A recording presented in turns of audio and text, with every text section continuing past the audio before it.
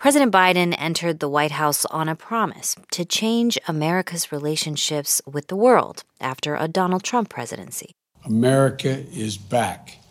Diplomacy is back at the center of our foreign policy. In the nearly 3 years since Biden made that speech at the State Department, Russia invaded Ukraine, Hamas attacked Israel, and Israel began its punishing months-long response in Gaza. And most recently, the U.S. began striking at Houthi targets in Yemen in retaliation for their attacks on shipping in the Red Sea. The Houthis say they won't stop until Israel stops its attacks on Gaza. So has a president who promised to put diplomacy first now become defined by wars? William Wechsler is a former Deputy Assistant Secretary of Defense, now the Senior Director of the Rafiq Hariri Center and Middle East Programs at the Atlantic Council, and he joins us this morning from Bahrain. Good morning, William. Good morning. Well, I was thinking about this question on whether Biden is now a president defined by war when he redesignated the Houthis as a terrorist group this week. Because one of the first things he did when he talked about diplomacy being at the center of U.S. foreign policy is reverse the Trump-era designation of the Yemeni Houthis so that aid could get to people dealing with famine there. Now he's redesignated them. There are the strikes on the Houthis in the last week or so. Does this all indicate a pivot in strategy by the Biden administration? I don't think so, actually. I see the Biden administration putting diplomacy first, but doing it in the context of a whole of government approach to national security. And part of that government are tools like the military and tools like the Treasury sanctioning authorities. We've seen that in Ukraine. We saw that in dealing with al-Qaeda, and we're seeing that now dealing with the Houthis. Now, the Biden administration has been drawn into the Middle East in a way that maybe the focus hadn't been planned.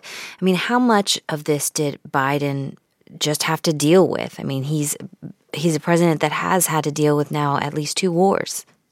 By my count, Biden is the 5th straight president who came into office wanting to do less in the Middle East and spend less time on the Middle East than his predecessors. And every single one of them leaves office realizing that they indeed had to spend disproportionate amount of time to this relatively small amount of the globe. And the reason is quite simple. It's U.S. interest. It's U.S. interest in freedom of navigation.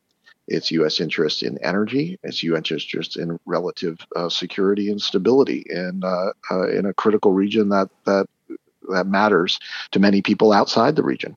So that approach of trying to disengage, I mean, has that proven a failure if the U.S. keeps getting drawn in? Should there be a generally different approach? The United States doesn't have any option than to stay engaged in the Middle East. The question is always how you stay engaged. I mean, just to put one fact in front of your audience is there are 8 maritime checkpoints in the entire world that are critical to world trade that we all depend on for our livelihoods in one way or the other.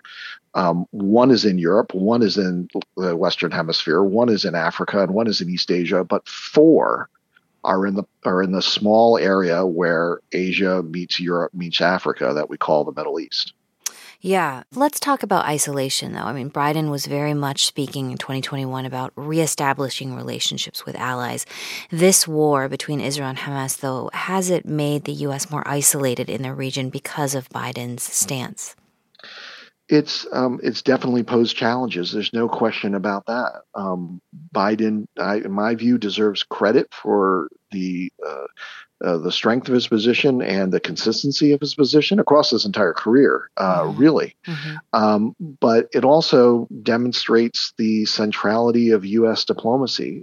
Secretary of State Tony Blinken was recently in the region meeting with virtually every country that's relevant to this issue. And those meetings are some of the most important diplomacy that's happening around the war right now. William Wechsler is the Senior Director of the Rafiq Hariri Center and Middle East Programs at the Atlantic Council. Thank you so much for your time. Thank you so much for having me.